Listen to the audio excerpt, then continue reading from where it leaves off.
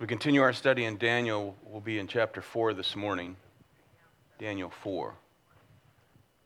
Let's pray. Father, thank you for this beautiful morning, the privilege we have to gather in this place, to grow in the grace and knowledge of your Son.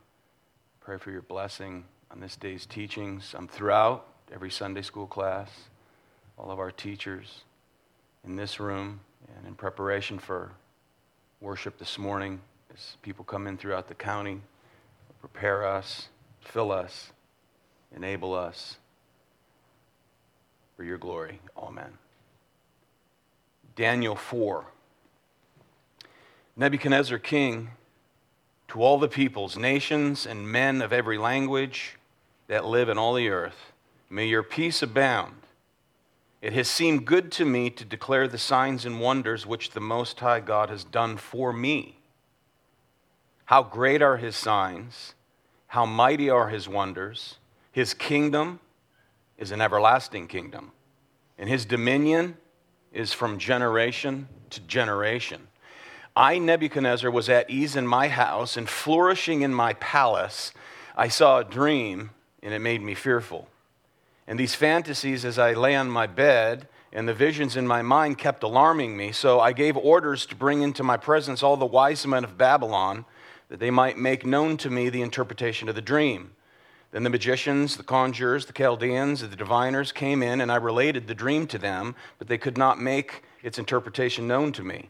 But finally Daniel came in before me, whose name is Belteshazzar, according to the name of my God, and in whom is a spirit of the holy gods.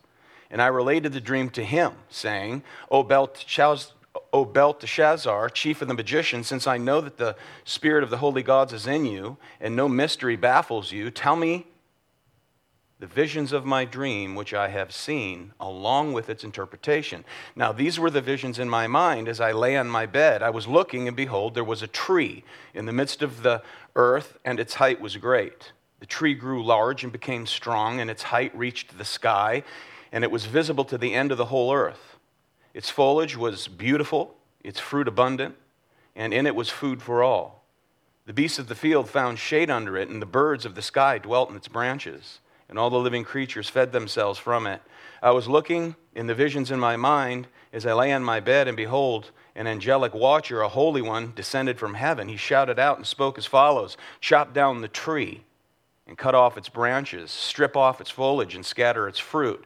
Let the beasts flee from under it and the birds from its branches. Yet leave the stump with its roots in the ground, but with a band of iron and bronze around it in the new grass of the field. And let him be drenched with the dew of heaven, and let him share with the beasts and the grass of the earth. Let his mind be changed from that of a man, and let a beast's mind be given to him. And let 7 periods of time pass over him.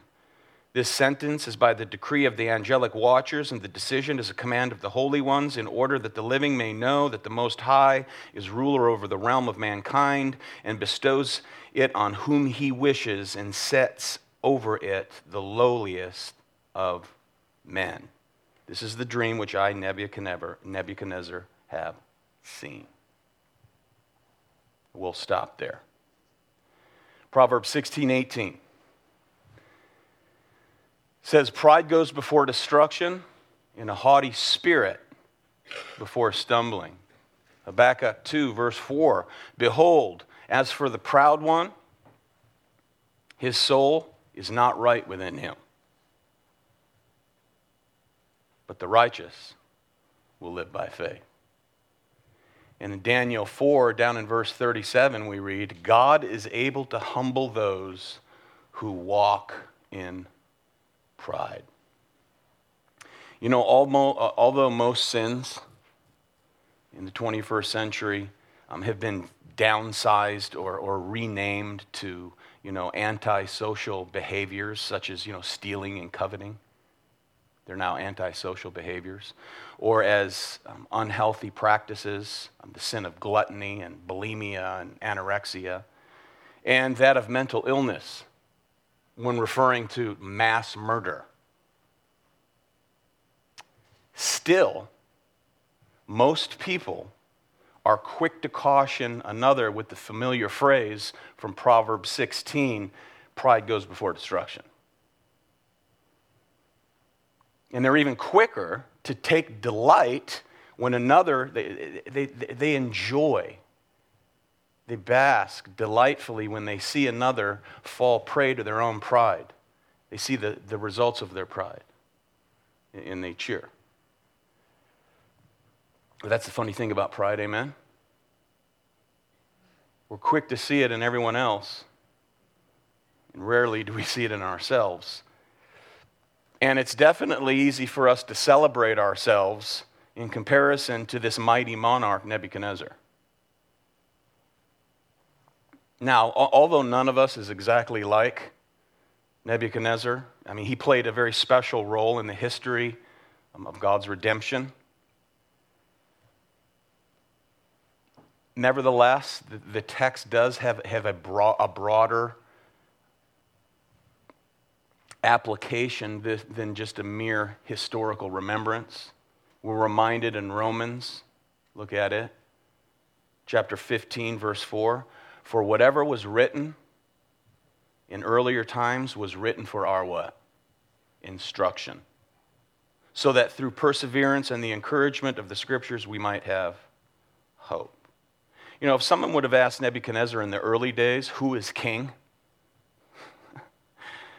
They would have received a definitive answer. Who is king? I am great Nebuchadnezzar. I am the king of the whole world. I'm king over the world. And don't you ever forget it, had he allowed the questioner to live. You know, the prophet Isaiah, he calls Babylon the glory of kingdoms. And he alludes to its reign as this gigantic empire that encompassed the area, in modern terms anyway, from Egypt to Iran to Syria and Saudi Arabia. A mighty kingdom. Nebuchadnezzar's city was incredible. It was home to the Hanging Gardens, one of the 7 wonders of the ancient world. So the king really had, no shortage of reasons to be puffed up with pride. He was a mighty monarch. But had someone asked the same question towards the end of his reign, he probably would have replied, who is king? Almighty God, the God of heaven, is king. And don't you forget it. That's a remarkable change of view. Well, Daniel 4 is the record of what brought it about. A proud monarch, this mighty king who believed in his own supremacy, is turned into a very humbled man who declares the supremacy of Almighty God. Now, the chapter, if you noticed, contains the words of Nebuchadnezzar himself. A proclamation by the king that details the extraordinary events that brought him to the realization that only God is king. God is the true king. He is the king of kings. And that happens when, notice, he is at home in his palace while, as he puts it, at ease and flourishing, verse 4. 1 year later, jump down to verse 26. We see in 26 through 29, the king is stricken with a loss of sanity for a period of 7 times. Now, that's often interpreted as 7 years, but it's more likely referring to completeness symbolized by the number 7. That is, the time it takes the king to acknowledge Yahweh's sovereignty over all things. And then he regains his sanity. Now, in this passage, we come to a climax. Climax of a theme that's been repeated throughout. In every chapter, over and over again, the kingdom of God and its sovereignty over kings and kingdoms of the world is on display. In Daniel 1, we see God's sovereignty over the nations, over individuals. Jehoiakim was delivered into the hand of Nebuchadnezzar. Who delivered him? God. And we see the persevering purity of the hearts of his people. That is Daniel and his three friends. In chapter 2, we see God's sovereignty shown to us in that Daniel alone is enabled to interpret the king's dream. In chapter 3, we see his sovereignty shown to us in the preservation of Hananiah, Mishael, and Azariah in the midst of the fleeing, or the fiery service as they flee and walk out. They walk through and walk out of the fire. And that's a theme that resounds throughout chapter 4. We see it in verse 17. This sentence is by decree of the angelic watchers, and the decision is command of the holy ones, that, notice, the Most High is ruler over the realm of mankind. We see it in 25b. The Most High is ruler over the realm of mankind. 26b. You will be assured, after you will recognize that it is heaven that rules. And then in verse 32b,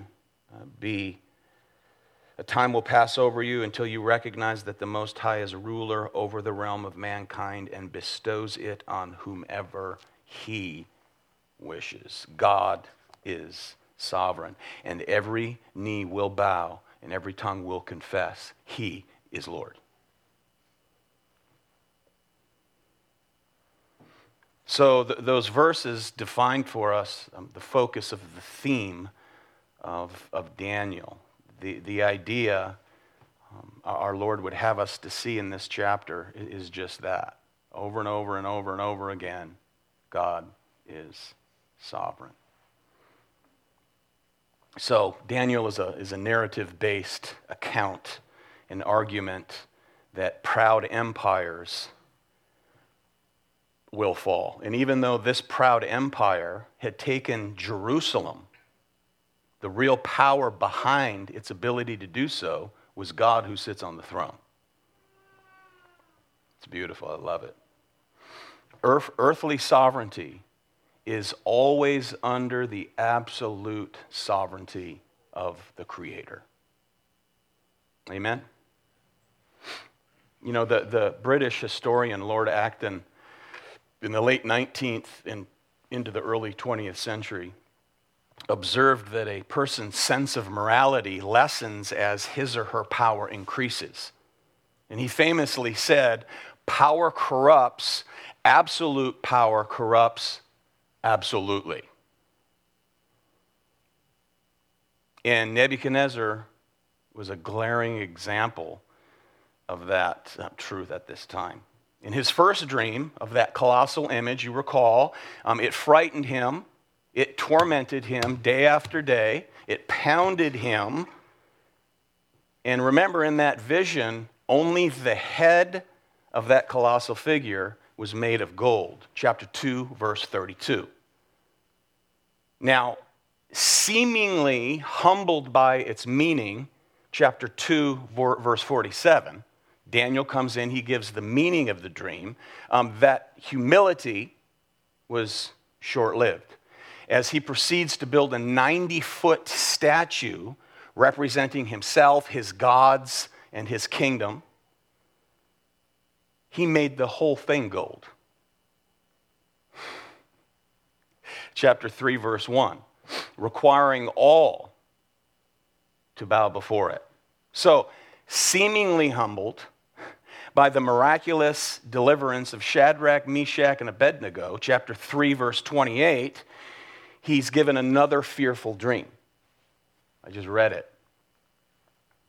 Interpreted by Daniel, as we shall see, basically that your power in this kingdom is going to be torn down like a tree, down to a stump. Won't be uprooted. down to a stump. You'd think that would have humbled him. Chapter 4, verse 27.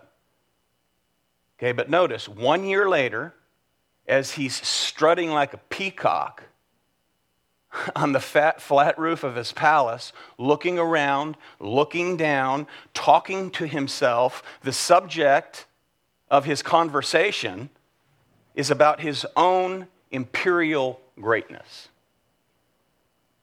Look at what I've done. A year later. Verse 30.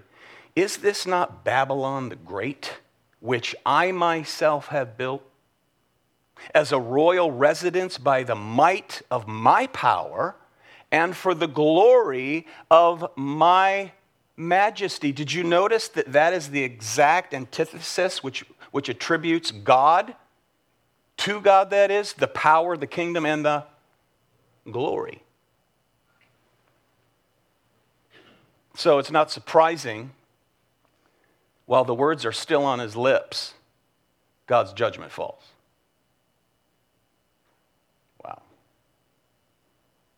So it's not until he's humiliated, brought to the ground like a beast in the field, driven into a state of insanity, that he truly understands his frailty and his folly before Almighty God. Not until then does this guy realize that he is fully dependent upon God for everything. Everything.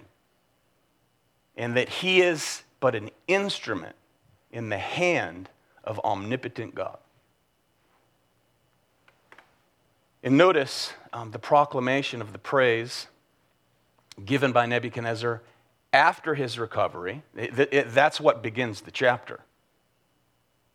The first 3 verses take the form of a letter from the king to the hearer, identified, notice, as all peoples, nations, and languages who dwell upon the earth, may your peace abound. This is after the 7 times. This is after that season of walking around like a beast.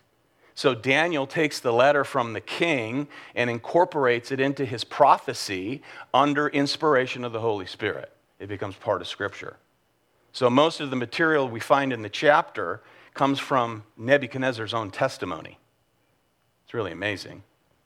Revealing his affirmations about Yahweh, one true and almighty God, and things concerning this season of insanity. This is his record. Verse 2, it has seemed good to me to declare the signs and wonders which the Most High God has done, notice, for me. For me. He has, as one writer puts it, gone from being a persecutor of the faithful in the previous chapter, who has now become a witness to the faith, from a persecutor to a preacher, similar to Saul of Tarsus. Verse 3, how great are his signs and how mighty are his wonders. His kingdom is an everlasting kingdom, and his dominion is from generation to generation.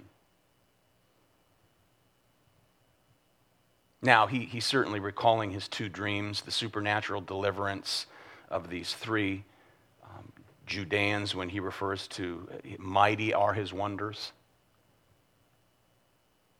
He knows by now that his own rule as king will end at some time. It will come to an end. Now, depending upon when this chapter was written, Nebuchadnezzar had been king for at least 30 years, perhaps even 40. 3 or 4 decades he rules when this record is laid down. So a man of his age and a man of his stature, we would expect to be living very comfortably, and then this life of ease and feeling self-satisfied from all his accomplishments. At this point in time, historically, God decreed to put him out in the wilderness. Verse 4. I, Nebuchadnezzar, was at ease in my house and flourishing in my place. I saw a dream, and it made me very fearful. And these fantasies, as I lay on my bed, and the visions in my mind kept alarming me. And then he calls in the magicians, the conjurers, the Chaldeans, the diviners came in. He relates the dream and so on. And then he finally again has to call upon Daniel.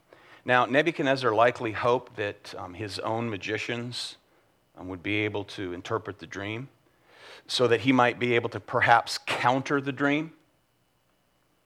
Tell me what it is, and maybe I have a chance at countering whatever this thing means, right? That's the classic pagan view of God's sovereignty, okay? God has done this, but if I do that, God's plan will change. And unfortunately, some Christians view God's sovereignty like that, as though he's the great chess player in the sky. Word. I've met him. Is that the case when we read Scripture? The great chess player in the sky? I hardly think so. So, since Yahweh had given the dream to Nebuchadnezzar, only a prophet of Yahweh can possibly interpret the dream. Verse 8, but finally Daniel, notice, Daniel came in before me, whose name is Belteshazzar, according to the name of my gods, and in whom is the spirit of the holy gods. And I related the dream to him, saying, O Belteshazzar, king of the magicians, since I know that a spirit of the holy gods is in you, and no mystery baffles you, tell me the visions of my dream, which I have seen, along with its interpretation. You know, it's interesting to see Nebuchadnezzar's trust in Daniel and an element of fear of Daniel. So it's almost like the king reminds himself that Daniel is Belteshazzar, named after my gods. You see that?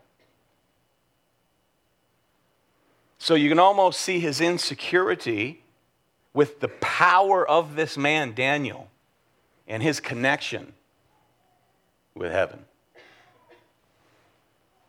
So he's a little frightened of the kind of influence Daniel may have over him. I mean, this guy has manifested the wisdom of God throughout these 3 or 4 decades of his kingship. See, at the same time, he knows Daniel will tell him the truth. You ever had unbelieving friends like that? You're the Christian in their life. They come to you, you say something with regard to divine truth. They disappear for 1, 2, 3, 5, 10 years, and then they come back to you when they're down and out, or they're facing trouble or mysterious things, and they come to the one that they know will tell them the truth. Don't ever change the message.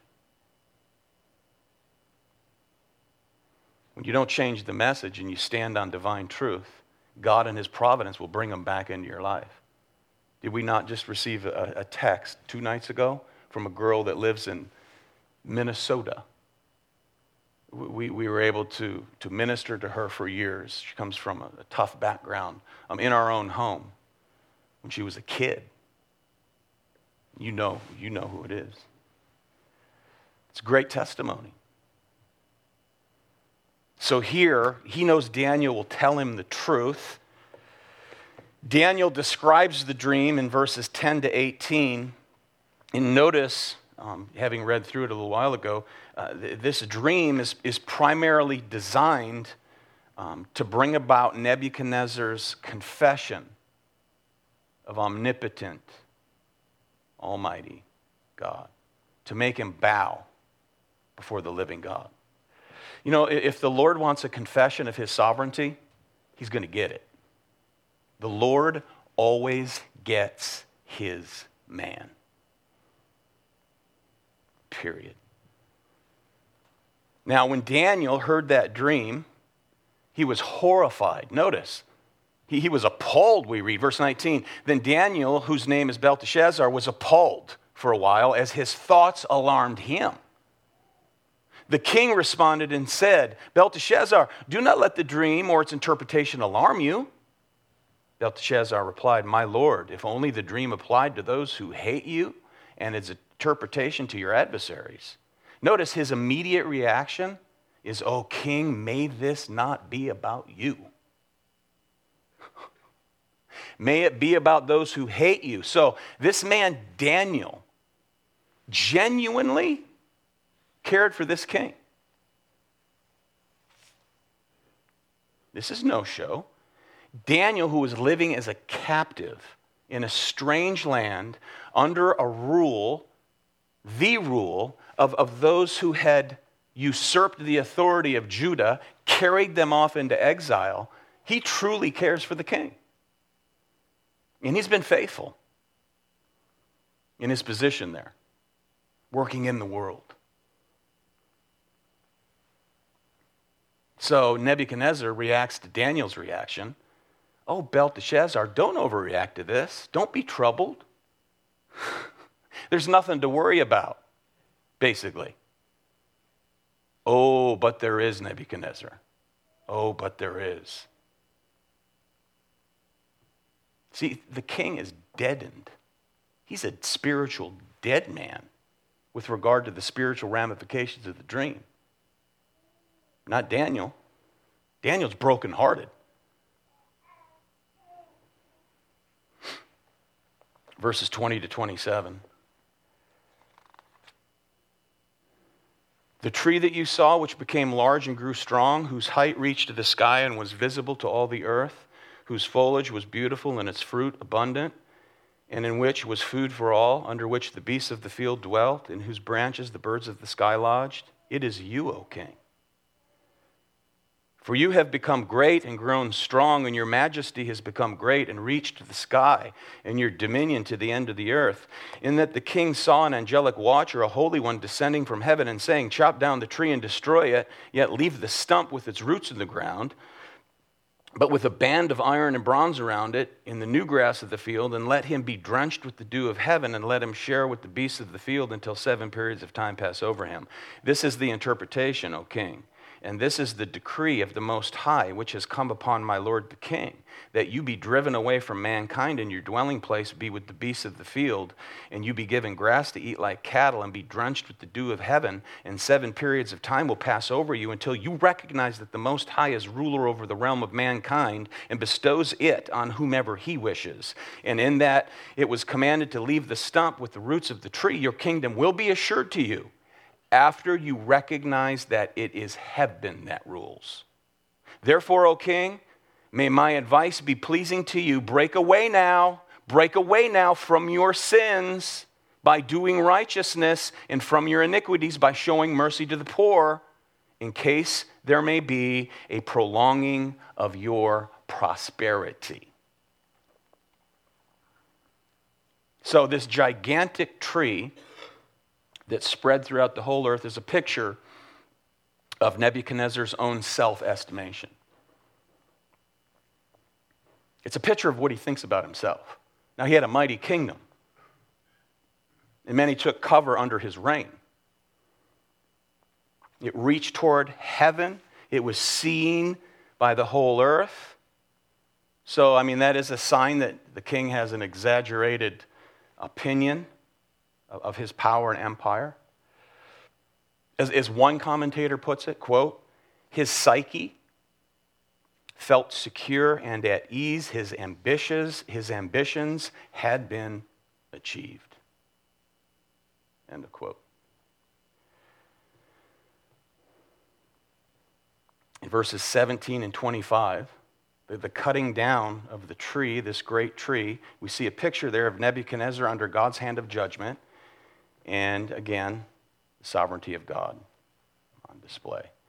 But there's still a stump, which means there's hope.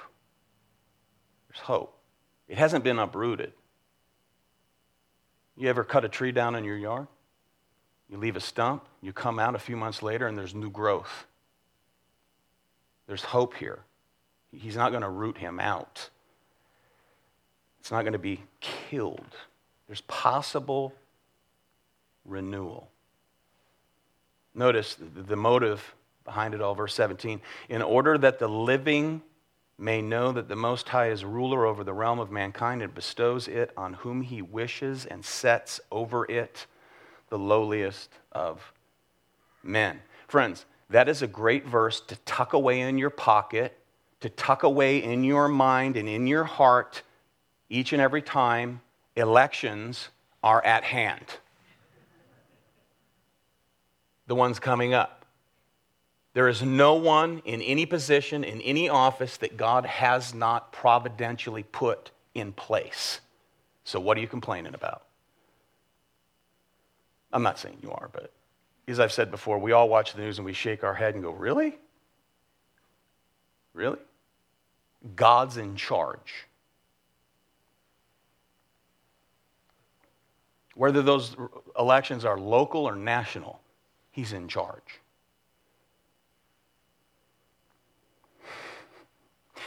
He sets over it the lowliest of men.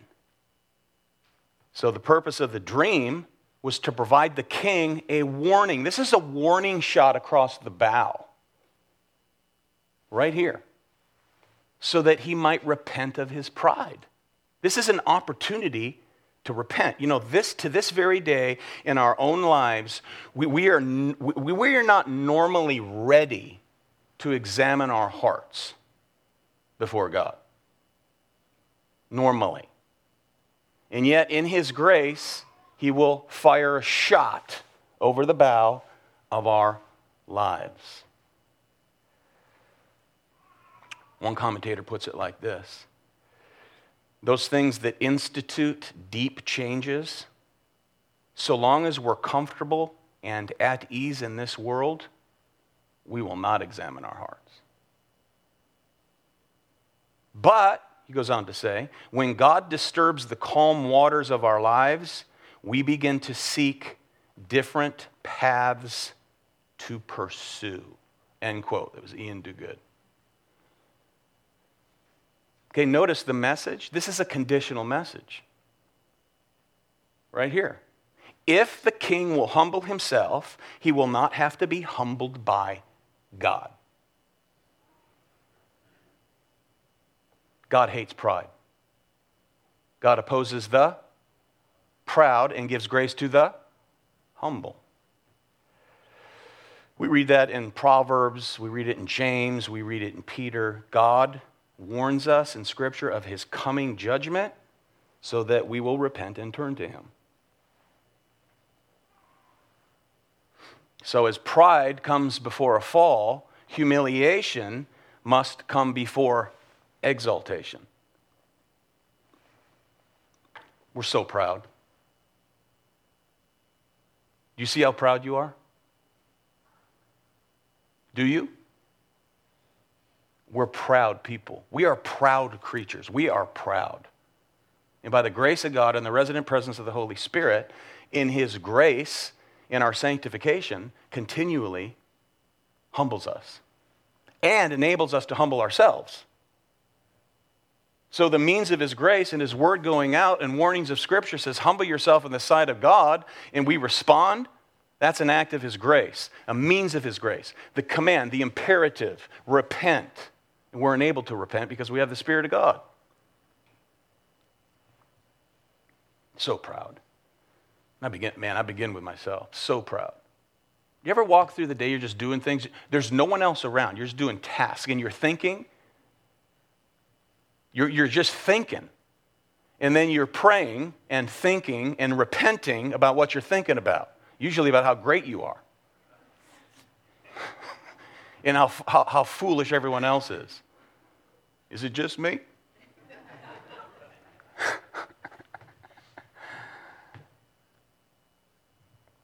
This man has noticed, he's witnessed signs and wonders God has done for me, verse 2. For me. Now, signs and wonders, friends, in and of themselves, is not enough to change an individual. Never has been. Never will be. How many people witnessed the supernatural miracles of Jesus? They believed in his miraculous power and rejected him. Creator, Redeemer, Messiah, Savior.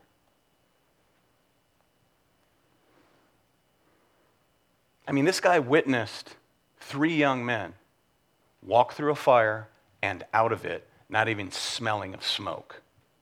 That sign was not enough to humble him before Almighty God. Signs and wonders won't do it. Sinclair Ferguson said this, quote, "The purpose of this dream and decree was not left to Nebuchadnezzar's imagination. It was to teach men that God reigns. And he sets up and pulls down kingdoms, that his action in history focuses on the work of humbling men in order that they may dispense with their foolish pride and acknowledge him as their God." Another writer puts it like this: there is a God we want, and there is a God who is, and the two are not the same. We often seek the God we want, but do not know the God who is. And let me tell you this, it is precisely when we realize that the God we want is not the God who is, the God who is. When we, by his grace, come to that realization, that is when true spiritual life begins. Until that day, we all have a God we want, who's not the God who is. The God who is. Notice, God is incredibly patient. A year passes. The warning is gone out, but the warning goes unheeded by the man. Mistaking, perhaps, the merciful delay of God's judgment as a sign that it could be ignored. Verse 29. So here, Nebuchadnezzar, he's on the roof of his palace. He's looking down. He's looking around at Babylon the Great. You know, C.S. Lewis once said that a proud man is always looking down at things and people. He's always looking around. And of course, as long as you're looking down, you can't see something that is above you. Or shall we say, someone who is above you. So immediately a voice sounds from heaven. This is the fulfillment of God's judgment. He goes from being the most powerful man in the world, and he's reduced to roaming the fields like an animal. Deprived of his kingdom, he's driven out from his palace for the appropriate judgment for a man who thinks himself to be a god. He must become like a beast in order to realize that he is but a human being. It's amazing. You will bow before this statue. If you don't, you die. God sends him a dream, gives him a warning, goes upward of a year. He doesn't repent. I guess God doesn't really mean business. And as soon as he walks about looking down, looking around, God strikes the man. And he's driven out. He lived with animals. He ate with them. His hair grew long like eagle's feathers. His nails like the claws of a bird. In other words, this dude went stark raving mad. A direct judgment of God. Verse 34. But at the end of that period, I, Nebuchadnezzar, noticed, raised my eyes toward heaven, and my reason returned to me. Pride and madness go together, as do humility and reason.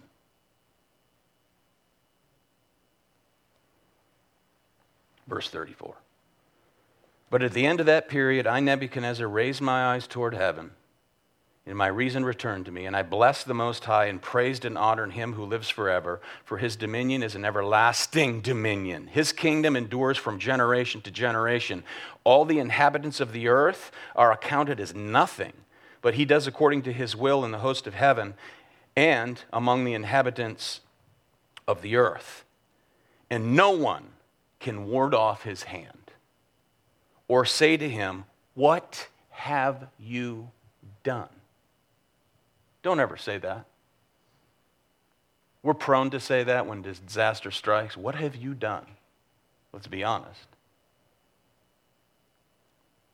At that time my reason returned to me, and my majesty and splendor were restored to me for the glory of my kingdom, and my counselors and my nobles began seeking me out. So I was reestablished in my sovereignty, and surpassing greatness was added to me. You see that? Now I, Nebuchadnezzar, praise, exalt, and honor the King of heaven, for all his works are true, and his ways are just, and he is able to humble those who walk in pride. This was the lesson Nebuchadnezzar learned. As he put it, verse 37, now I, Nebuchadnezzar, praise, exalt, and honor the King of heaven. Those who put themselves up against God, God puts down.